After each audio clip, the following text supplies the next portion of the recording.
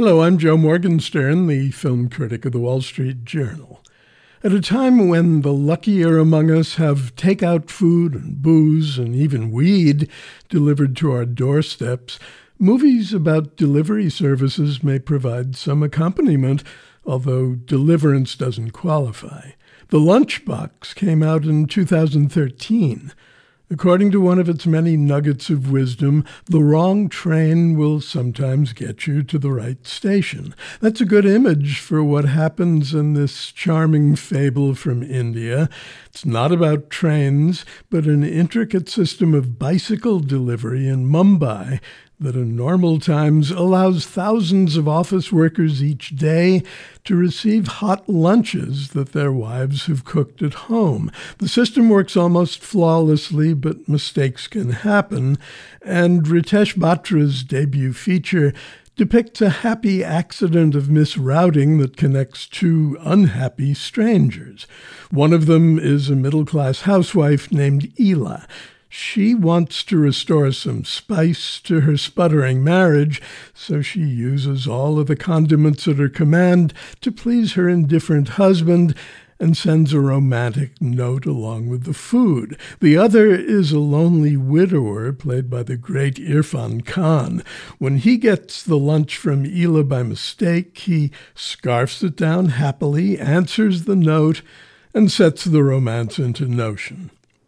In Kiki's delivery service, the proprietress has her own way of beating traffic. As a 13-year-old witch in training, she packs up pastries from the bakery that employs her, straddles her broom, and flies above the rooftops of a Japanese seaside city that looks like France with Swedish street signs. This is a 1989 animated feature by the peerless Hayao Miyazaki. It's radiant in style and powered by the joy of flight.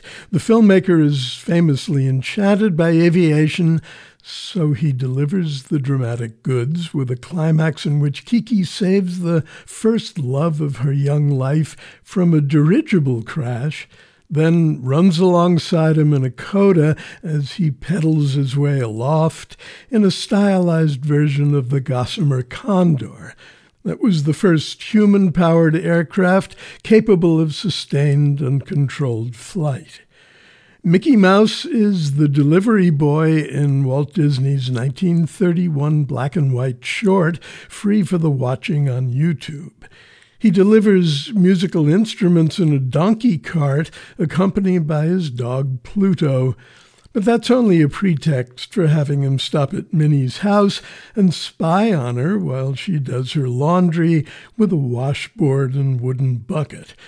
And talking about the film in a delivery service context is only a pretext for revisiting the crude but exuberant animation and trying to imagine how audiences of the time during the Great Depression took not-so-simple pleasure, rodents that sing, dance, and talk, in the modest beginnings of a mammoth conglomerate that Variety to this day calls the Mouse House.